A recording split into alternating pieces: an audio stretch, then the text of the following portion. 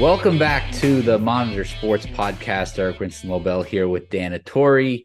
We're approaching the last week of October, Dan. Field hockey playoffs in full swing, soccer playoffs getting underway this week, football playoffs on the horizon. Lots of stuff to discuss as we near the end of October. Yeah, absolutely. Cross country championships on Saturday. A lot of very exciting stuff coming up in the next couple of weeks. So we should have a great show for you today. Later, I will be joined by Concord head football coach Jim Corkum. We had a great chat. It did come before Concord's collapse on Friday night against Windham. So why don't we start there, Dan? Concord playing Windham, two teams at the top of the D1 Central standings. Concord came into the game 5-2. Windham was 4-2. This was Windham's last game of the regular season. And Concord jumps out quickly to a lead. They end up leading 21-0 at halftime. Eli Bahuma, big shock, all three touchdowns for the Tide.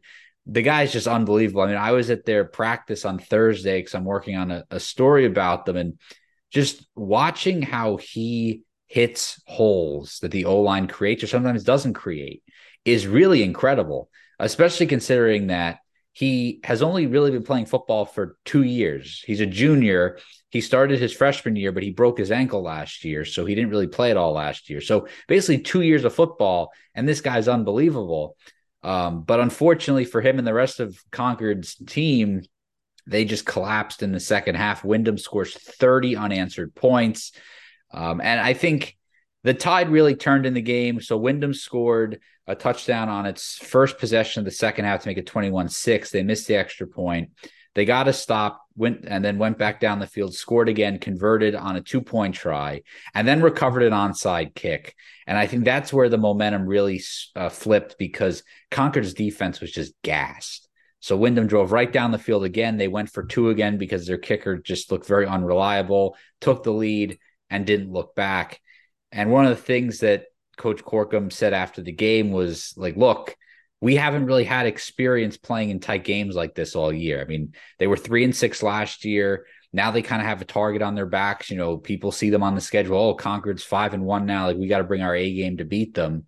And he thinks, you know, Windham had a little more experience in that area, and the offense just couldn't generate much. And this is something we talked about previously on the pod, is just what does Concord look like when they have to play from behind, because we haven't had to see them try to air it out. And I saw that on Friday, and it didn't work so well for them. So, I guess if you want to look at it positively, and I think that's how Corkum was, like, it's good to learn these things before you get into postseason play.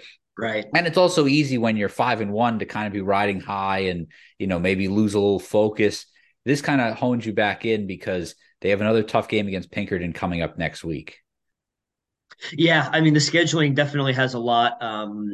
It can impact a lot on the flow of the season, and like you said, and like Coach Corkum said, this is not a position that the Tide have been in for some time. But I mean, it is still pretty remarkable that 1 year ago this was a team that was proud of its 3 wins and where it was, and now we're talking about their first loss in nearly 2 months at the end of October is pretty remarkable, that turnaround. And I think it's good that they have Pinkerton last. They've had all season to kind of build up for what's going to be one of the bigger games on its schedule. So so that'll be a great experience to have, and that's good because Concord's headed into the playoffs for the first time in many years. I think 2015 or 14 was the last time they made the playoffs. So it's been a long time, and they are going to have some tough games to close out the year, and that's what you want. You want to sort of ramp up and prepare yourself for those occasions. Yeah, so Concord, big game coming up this week against Pinkerton, last regular season game before postseason. And he told his guys on Friday, Corkum did, that, the season's not over. I mean, it may have felt like it because, I mean, look, like, you kind of get really excited about a game. You have a 3-touchdown lead at halftime. You're feeling good, and then the wheels just fall off. And sometimes that happens. And again, especially with a team that doesn't have a lot of experience playing in tight games, I mean, there's a lot of things on the margins that you have to be good at. And one of the issues Concord struggled with was penalties. There was one drive in the second half where Concord committed 4 penalties in a row. I think it was like holding and 2 false starts and a delay game, or some combination similar to that. And they just kind of did some things that they hadn't done earlier when they were winning. So there's certainly areas to focus on for the Tide, but Wyndham's a good team. You just rather not lose after having a 3 touchdown lead. Um, let's move to Bow and Pembroke. You were at that game yesterday on Saturday, Dylan? No, I was not at that one. I was not at that one. It was You my were you were my right. You're writing son's. about it though, so Yeah, I you was were there in my basically. command center following along with multiple games. But Pembroke won. I'm sorry. Oh goodness, Bow won. Bow won on its senior day. That stable of backs that they have, they're just a very powerful ground game. Ryan Lover had 140 or so yards with a touchdown. A few other seniors found the end zone on the ground as well. Hollis Jones, who's part of that two-headed monster with Lover, he found the end zone as well. So that puts Bo at 7-1, and they are probably going to. They're looking at the number 3 seed for the playoffs. If everything were to end today, that's where they would be, likely where they will be at the end of the season. So Bo's looking at hosting at least one playoff game. If all goes well, but Bo, what we expect, very strong game on the ground. And also the other game I was paying attention to, Hanover at Guilford Belmont. Guilford Belmont undefeated at 8-0, still undefeated. They had a couple of weeks where they did not play their best. They had a couple players that they were not utilizing fully, sort of as a preventative measure for injuries. But a year ago, Guilford Belmont had its first winning season and its first playoff appearance in the, I think, 7-year history of the co-op. Now they're 8-0, and they're in the driver's seat for the number 1 seed in Division Two. And this was the win over Hanover yesterday was big. Um, as strong as Bow and Guilford Belmont are, I think conventional wisdom was that Sauhegan and Pelham and Hanover, who were all 5-0 at one point, the in the Division Two West side of things. I think conventional wisdom was that Division Two West was a bit stronger, and that everyone else was kind of playing for second behind those teams. But Guilford wins its crossover game with Hanover, and now they're 8-0, and they want that undefeated season. They want that number 1 seed so they can host as many playoff games as they can. So those are the two games that I was following. I did not follow this one, but John Stark, 4 wins in a row. Um, Started out 0-4, now they're 4-4. It was another, and this was not close. It was a 50-0 win over winless Lebanon. So another huge win for John Stark. I did not see any stats on that, but I can only assume that it was John Stark's grounds game once again. So I don't think John Stark has a shot at the playoffs. I think John Stark would need to beat Sauhegan next week, and Sauhegan is 7-1. So that would be a tall order for the Generals. But look, they've got momentum on their side. They've been playing very well. They have a strong ground game. Their lines on both sides of the football have been outstanding and have been getting a lot of recognition. So, look, if John Stark keeps it up, maybe they have an upset over Sauhegan and they sneak in with that eighth and final spot. But either way, I mean, they've won more games than they have in the previous, I believe, 3 seasons combined at this point. So really, a great season for them, Coach Kershaw and the Generals. It's really been a great turnaround for them. So, Eric, 1 week left in the regular season for football, and last year we only had 2 teams in, both with the lowest seed. Probably going to have Guilford Belmont in at number 1 in Division Two, Bow at number 3 in Division Two. Concord, I think right now maybe they're ninth, eighth or ninth in Division One. So with the way the buys and the prelims work out, they may or may not be hosting, but looking like a playoff team. And Bishop Brady probably going to hang on to the fourth and final spot in Division Four. So we've doubled the amount of playoff teams in our coverage area for this year, and I'm very excited about it. Hopefully, we're watching some playoff football in November. That would be nice. One thing I do know is we are watching playoff field hockey right now. Bishop Brady pulling off a big upset the other day. That was on Friday. They were the 7 seed. They beat number 2 Newfound on Friday 2-1.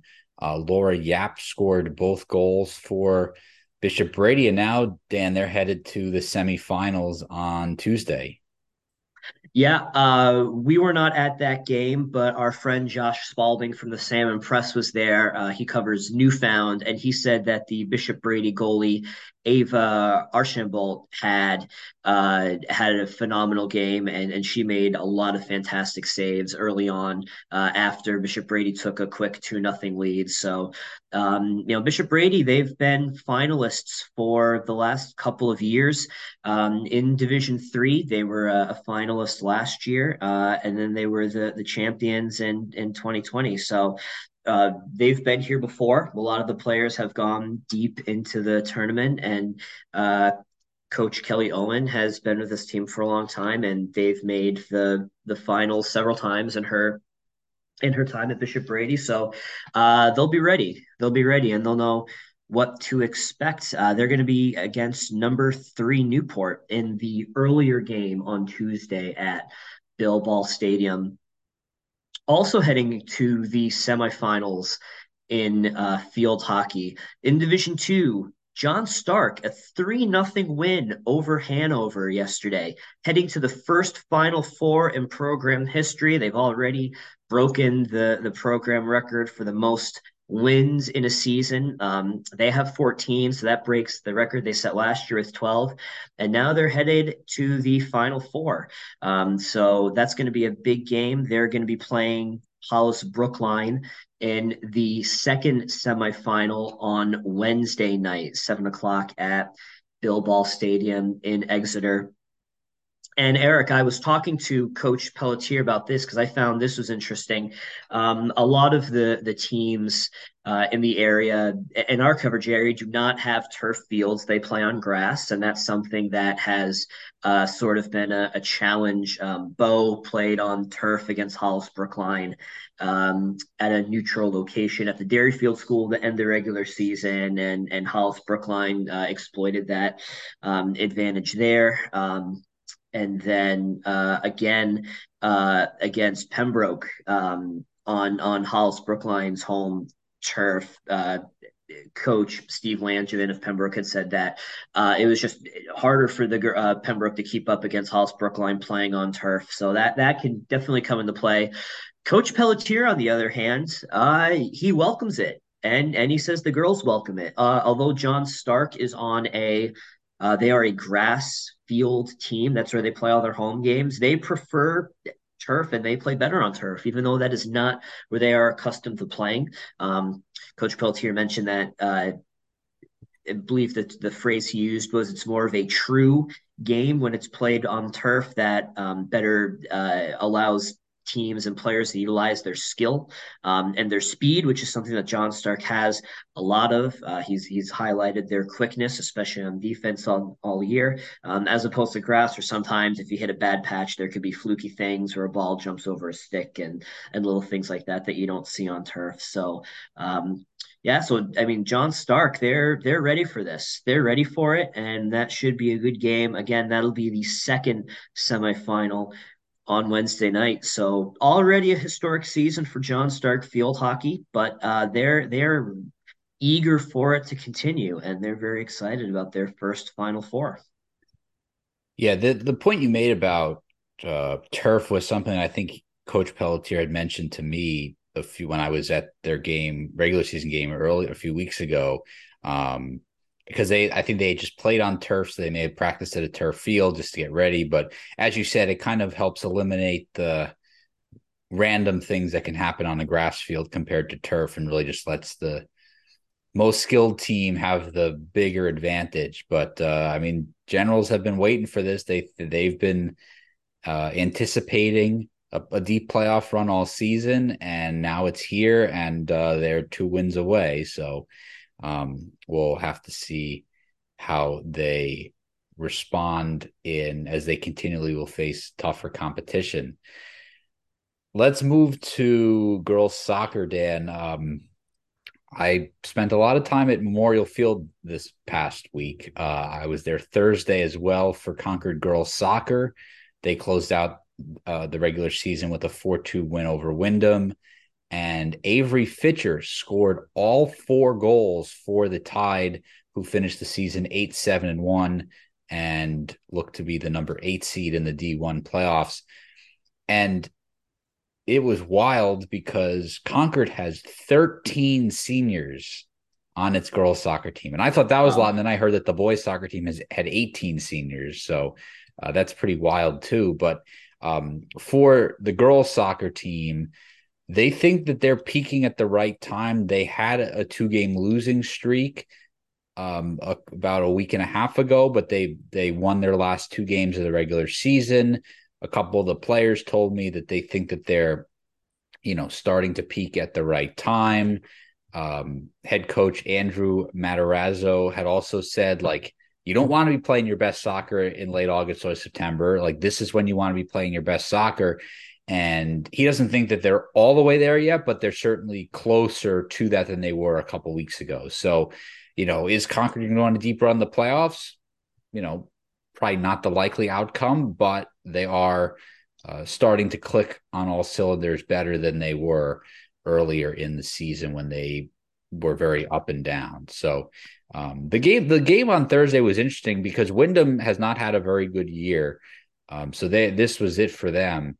But there was a lot of intensity in that game on Thursday. I mean, they were playing under the lights on the football field at Memorial Field as opposed to the soccer field. And the intensity level was really high. And maybe that's good for Concord just to kind of get that experience playing with that level of intensity going into the playoffs. And in the second half, Concord possessed the ball in the Wyndham end pretty much the entire time. I mean, Wyndham had a couple of chances. They scored on a penalty kick late in the second half. But other than that, Concord's offense was really just relentless against Wyndham's defense. And it led to a lot of opportunities and ultimately the 4-2 win. But I got to imagine it's got to feel pretty good to score 4 goals on your senior night.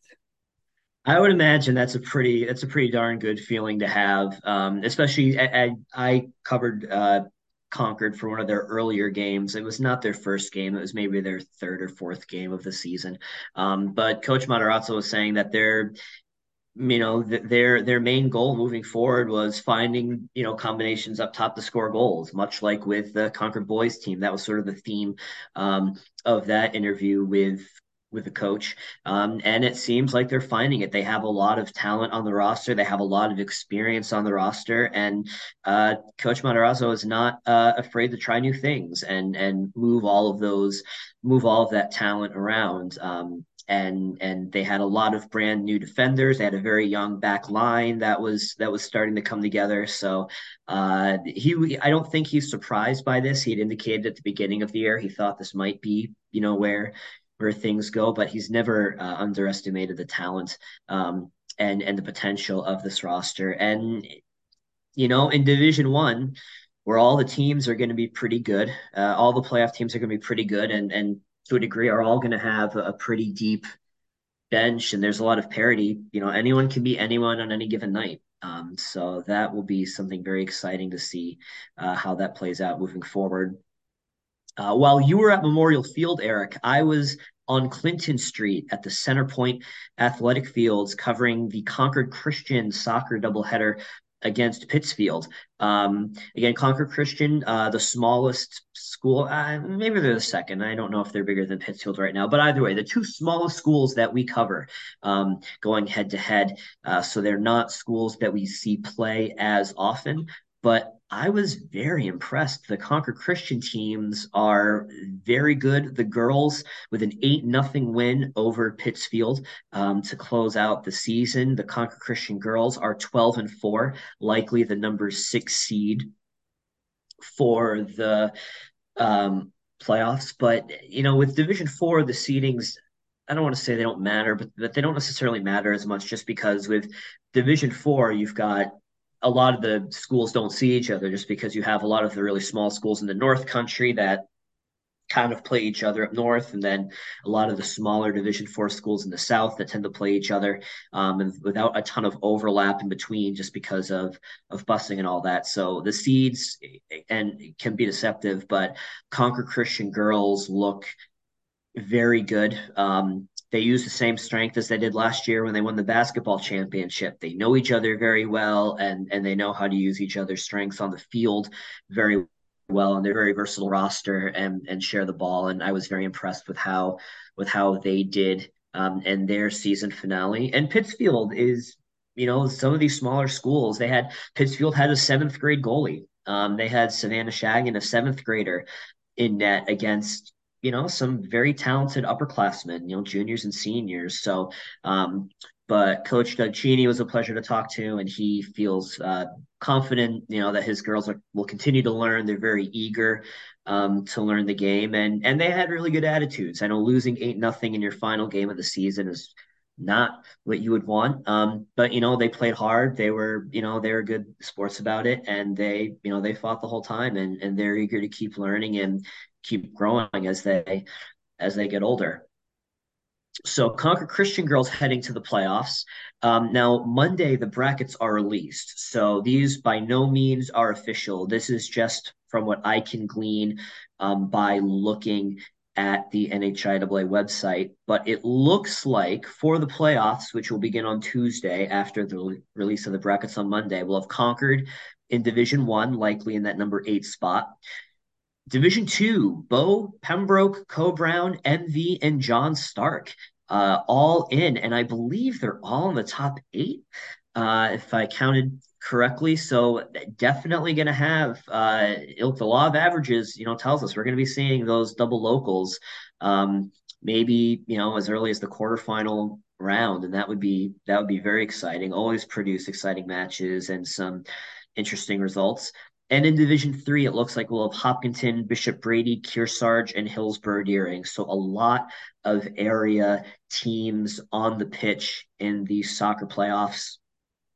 And for the boys, the same thing. Concord in Division One with a low seed, but they should make it in. Co-Brown, MV, and Bow making it in Division Two. Division Three, Belmont, Bishop Brady, Winnisquam, Hillsborough Deering, and Kearsarge all making it in. Hopkinton is on the bubble. They were tied with another team. I did not do the mental gymnastics of all the tiebreaker scenarios to see if they would get in. But Hopkinton, the only one of our area teams that might not make it in Division Three on the boys' side. And in Division Four, Eric, I did not know how much we had overlooked this. On the podcast last week, I was talking about Concord Christian being undefeated, referring to the girls' team. That was a mistake on my part. That was the boys' team. The boys' team, a 13-1 victory over Pittsfield to close out the season. They end 15 wins, no losses, and one tie as they head into the postseason with the number 1 seed. And the Kingsmen have outscored their opponents 106-2. One of the That's goals that they crazy. allowed, 106-2 combined score of all 16 regular season matches. One of those goals was scored by Pittsfield's Parker Clark on Friday night.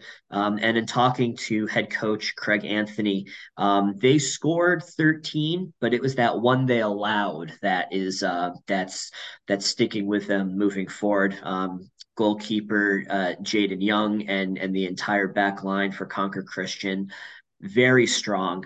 And both Concord Christian teams have been improving steadily over the years. They're similar teams where it's a small community. They know each other really well. Some of them have been playing together for a long time. 4 of the boys for Concord Christian have been playing together every year since kindergarten, and they're all seniors now. So this has been, in a way, a long time coming. And both of these programs looking to sort of take the next level from being, a good team in Division 4 to making deep runs into championship games.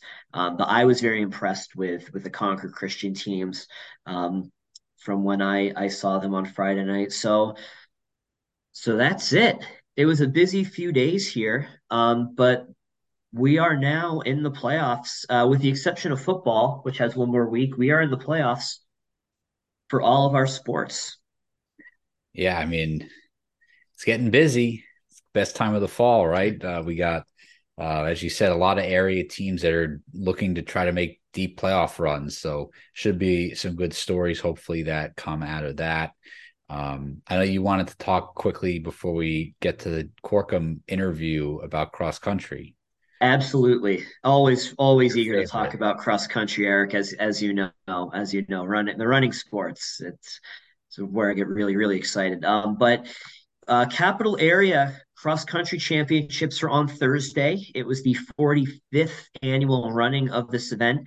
The only event, pretty much the only event, where every single team uh, in that sport in our area competes together. With the exception of Co Brown, all of our area cross country programs go head to head, which is very unique and very exciting. And the Concord teams swept the team standings. The Concord girls won their 11th capital area title in a row. The Concord boys was their sixth. Guildford's Patrick Gandini winning the boys race in a new course record, and Bo's Susanna Zahn continues a very impressive season. She won the girls race. Neither of them were particularly close. Both of those runners, Gandini and Zahn, won by a minute to a minute and a half each. So very decisive victories for both of them. And that sets up some exciting stuff for Saturday. We have three divisions competing at Dairyfield Park in Manchester on Saturday for cross country titles. And all three divisions, there's a very strong likelihood of having a champion or a runner up team in Division 1. Both coaches for Concord, Zach Project for the boys and Allie Davis for the girls, they have both said that it's wide open. There are a lot of teams in the hunt for that title, and Concord is right up there with the best of them. Every place counts, so that could potentially be very close team scores that could have Concord in the top couple of spots. In Division 2, there's Co Brown, who's dominated for the last few years, and Aiden Cox, the heavy favorite to win on the boys' side. And for the girls, Susanna Zahn's been running out of her mind this season. She's is the favorite to win the Division 2 girls race, and teammate Maya Brochu, usually a top five finisher. They have the best 1-2 punch in the state, and that could mean Bo has a very high finish there as well. And in Division 3, Hopkinton girls undefeated against Division 3 competition. Hopkinton girls only lost by Concord by 2 points at the Capital Area Invite. It was the girls' team race was very intriguing with Concord, Bow, and Hopkinton, each one of the top teams or the top team in their respective divisions. And Hopkinton, really tiny Division 3 school, almost broke Concord's streak. It was very, very close. So Hopkinton looking to be the odds-on favorite to win the Division 3 girls race, and looking to be one of the top teams at the Meet of Champions when that comes up on, I believe that is November 5th. November 5th is the day of the Meet of Champions, which will have the top teams from all of the different NHIAA divisions. So that is where I will be on Saturday. Very excited to head over to Dairyfield Park, and I am expecting that we will have a lot of champions and runner-ups to talk about, both individually and on the team side of things as well. Well, for all of our big running fans out there, that is your weekly cross country roundup, courtesy of Danatori.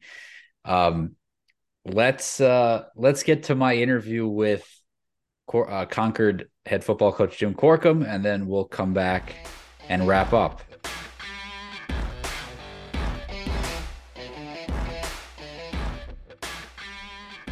Welcome back to the Monitor Sports Podcast. Very excited to have Concord football head coach Jim Corkum joining us today. Coach, thanks so much for taking some time to join the podcast, talk some Concord football. Not a problem. Thank you for having me. So you guys have had quite the turnaround this year, 5-1 entering play on Friday. What's just stood out to you the most about the team's success so far? I think we can't discount the great senior leadership that has just taken over for us this year. We're very, very fortunate to have a large senior class and a lot of seniors who got a lot of quality playing time last year as juniors. Got to see a lot of varsity action and really got to get a sense of what it takes to win a football game in Division I. And I think having some of that confidence building in through the summer, through our conditioning program and our weight training and all of our other summer workouts, I think they've come in just really believing that they can be a good football team and make some noise within this division. Now, this has been quite a quick turnaround for you. This is only your second year as head coach. I know you were an assistant coach previously, but I mean, you mentioned the leadership. What other things do you think have gone into this rebuild going so quickly for you guys? I think really going into, when I first took the position, I can go back to my interview and thinking, asking what I was going to do. And, a big piece of what I wanted to come in is really, in a way, it might sound ridiculous, but simplify things a little bit. In some ways, sometimes less is more. And so picking out, establishing our identity and getting really, really good at the things that we want to do well, getting downhill and running the football and controlling the football and being a solid tackling defensive team. If we could really focus on those fundamentals and be, one of the better teams with those things, I felt we were going to have success. I forget if I read it in a book or if I learned at a conference, but I listened to a coach one time say, when your kids are not doing as much, when they can focus on a few things, they feel more confident. When they feel more confident, they play faster. And when they play faster, you're going to win games. And I think I really think that's true. And that's what we've been trying to do.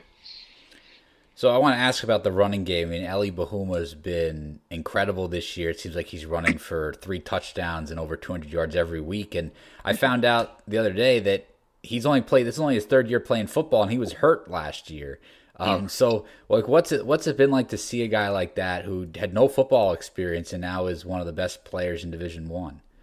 Yeah, I guess Ellie's pretty good, huh? But he's just a phenomenal kid, like just all around, football aside. I see him in the hallways every day at school. He's a great student. He's humble.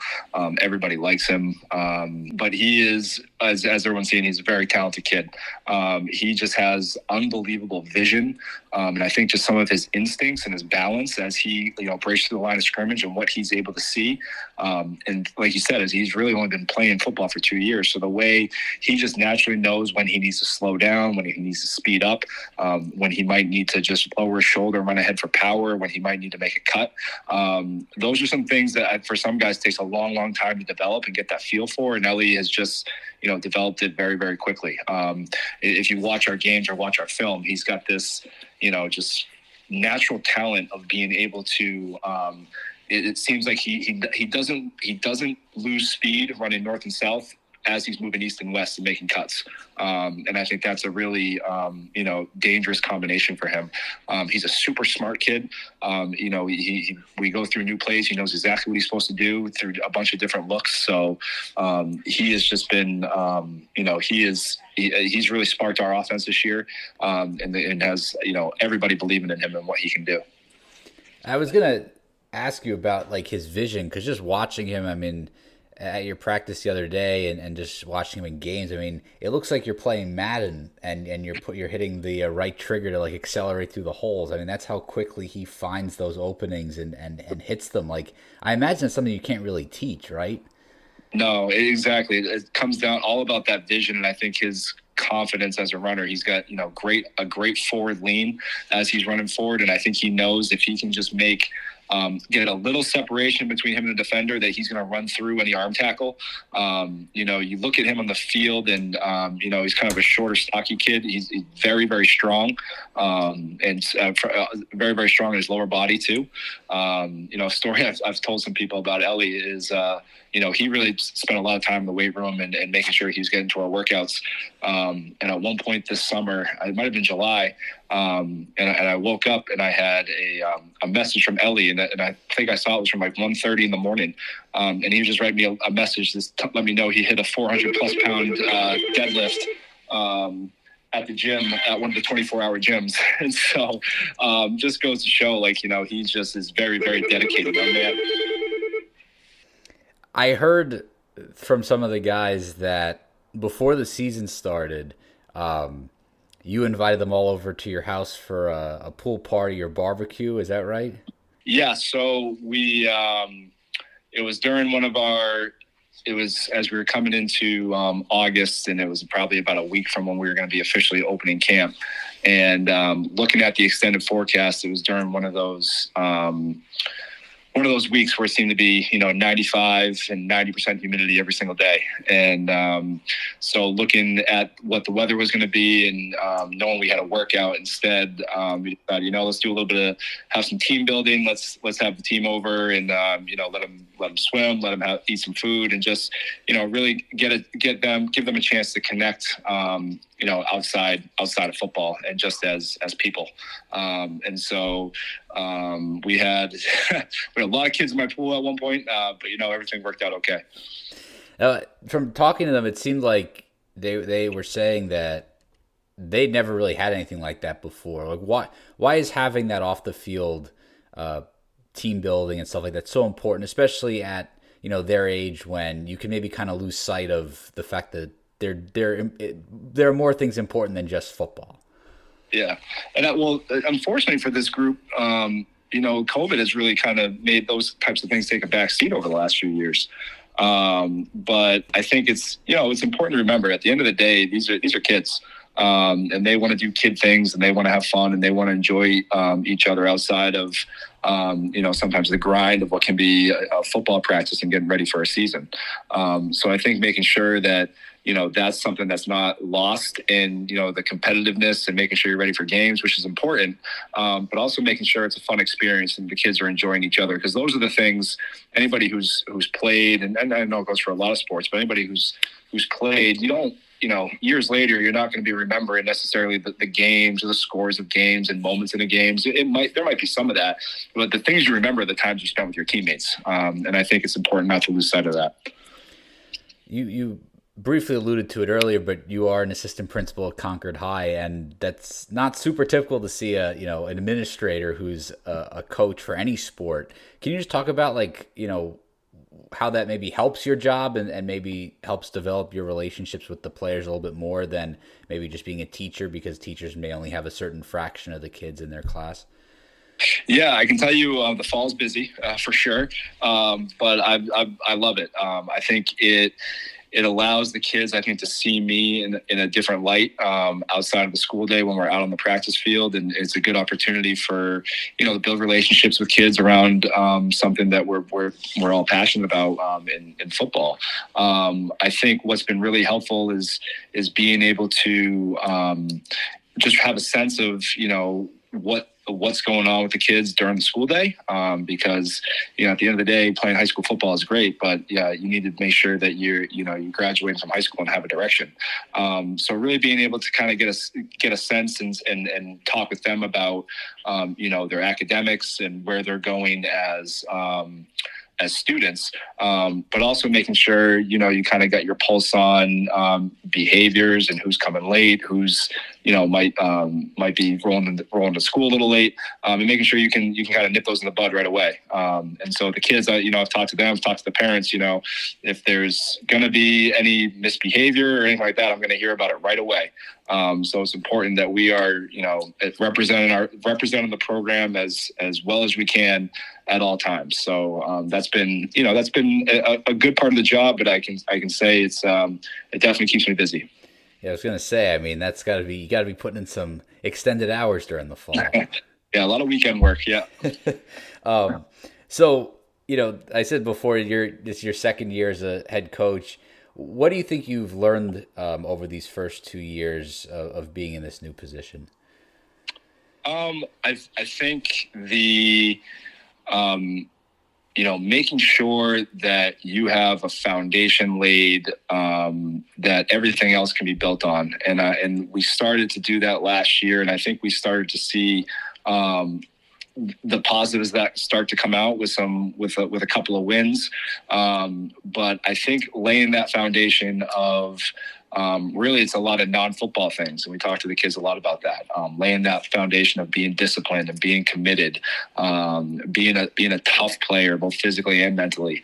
Those are the things that then the football stuff can start to be built on.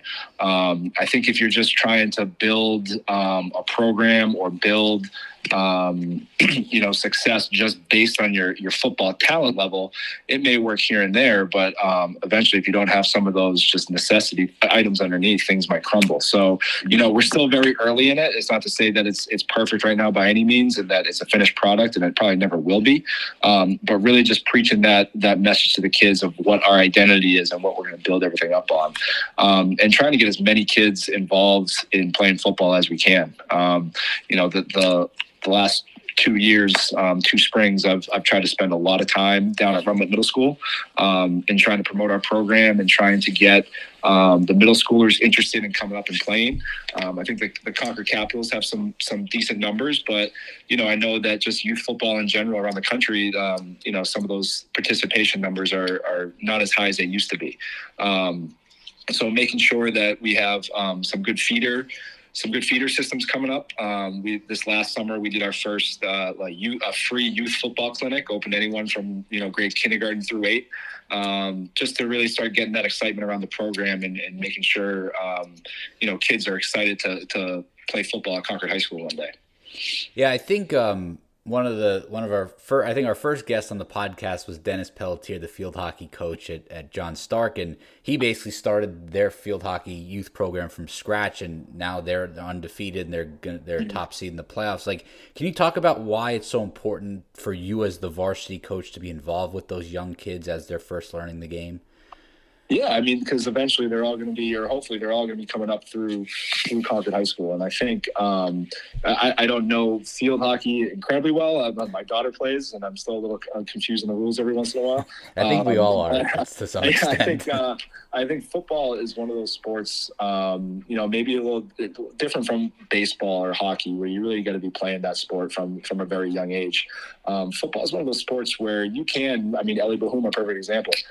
You can pick up, maybe your freshman year of high school. And so if there's, for whatever reason, kids aren't playing the Pop Warner, we still have a lot of good athletes and a lot of kids that are coming up through this city that I want playing football for me one day.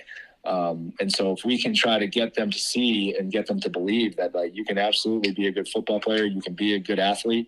And that's another thing that we talk about is I love having multi-sport athletes in the program. I think it just serves us so well. But football is something that you can be successful with, even if you haven't played it before. So we've had a lot of success. We started a middle school flag football the last 2 years. And we've done that in the spring, kind of leading up to our sign up. So we've been able to get some good freshman football numbers. And just that the flag football program in itself, we have over 100 middle schoolers sign up for it. So there is interest. The kids do like to play. It's flag football, so there's not a lot of contact, but it's good for them to just start to get to learn some little basics. And we always bring our varsity players down to help referee and help coach. So getting them intermingled with the younger kids and someone they can look up to. I think we're starting to see some benefits of that. We have a sophomore class right now who are the first ones to do that at the middle school, and we got a lot of talented kids. We have a really great sophomore class, and same thing with this freshman class right now. In the last 2 years, we've had about 30 plus kids sign up for freshman football, which I don't think is a coincidence from that in the flag football program. So, Jim, last thing I wanted to ask you is just, I mean, you went to Concord High, you played football there, you worked there now as an assistant principal. The community obviously means a lot to you, and you have your hands in a lot of different areas of academically and athletically in the area. Like, what does it mean to you to have that large of a role in the Concord area? I mean, honestly, I just feel really, really fortunate to be able to do it. I love working with kids. I mean, that's just always something I've enjoyed doing, and to be able to do it in this way, as an assistant principal with so many kids from so many different walks of life. And then to also throw in the coaching aspect that I love to do. I just feel very fortunate to be able to do that, especially for the kids in this community. It's a really, really special place. It's probably why I've never left. But it's, it really is just a privilege. We just have so many great kids, great families, and great support that it's just, so far, the experience has been better than I could imagine. So really, really enjoying myself, but also knowing how lucky I am to be able to do it.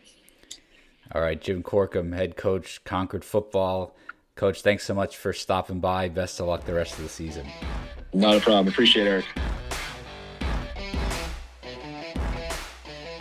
All right, Dan, Coach Corkum, always a great guy to talk to. My favorite story that he mentioned, and when I was at practice on Thursday, a couple of the players talked about it also, was the fact that he invited all the guys over to his house for a pool party and barbecue before the season. Players had said they have never done anything like that before. So great team building activity before the season started.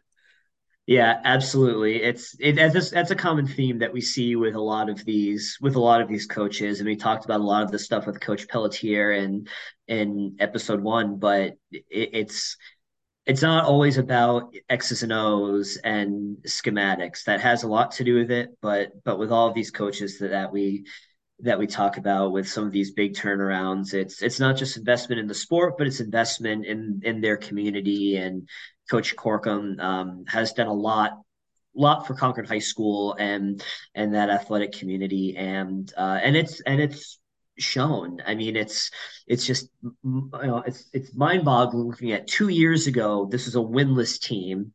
Last year they were proud of three. I don't want to say proud of three, but they were happy with where they were improving at that point. And now, they're losing to one of the better teams in Division 1, and it's they're not satisfied, and they have very high expectations for themselves. So it's truly remarkable how the mindset has changed so much in the last 2 years, and I think speaks to what a great job Coach Corkum and the players have done in the last 2 years. Really, with that growth mindset and improvement in such a quick timeline. I mean, 2 years to go from winless to a top playoff contender is pretty remarkable, no matter what the sport is or who you are. So it was cool to hear from Coach Corkum and hear more about that process. Absolutely. So thank you to Coach Corkum for joining the podcast. Dan, great to go around the horn with everything as we always do. Things are getting busier, and we're doing our best to cover as much of it as possible. So couldn't do it without all your assistance. So Phil, thank you. And Eric, you've learned a lot. This week you'll be learning all about Bill Ball Stadium in Exeter and some of these other neutral venues that we don't get to very often, but it's exciting. I always love playoffs in the fall. It's really fun. And this year we've got a lot of teams going that look to be going into the playoffs and going deeper than before, which is not necessarily where we were at this time last year. So that always makes it very exciting to have those local rooting interests as we head into November. Yeah, absolutely a good thing to be looking forward to, for sure. I know I'm excited to get to cover all these different teams and their biggest games of the year. So for Dan, I'm Eric. Thanks so much for joining us on the Monitor Sports Podcast. We will talk to you next week.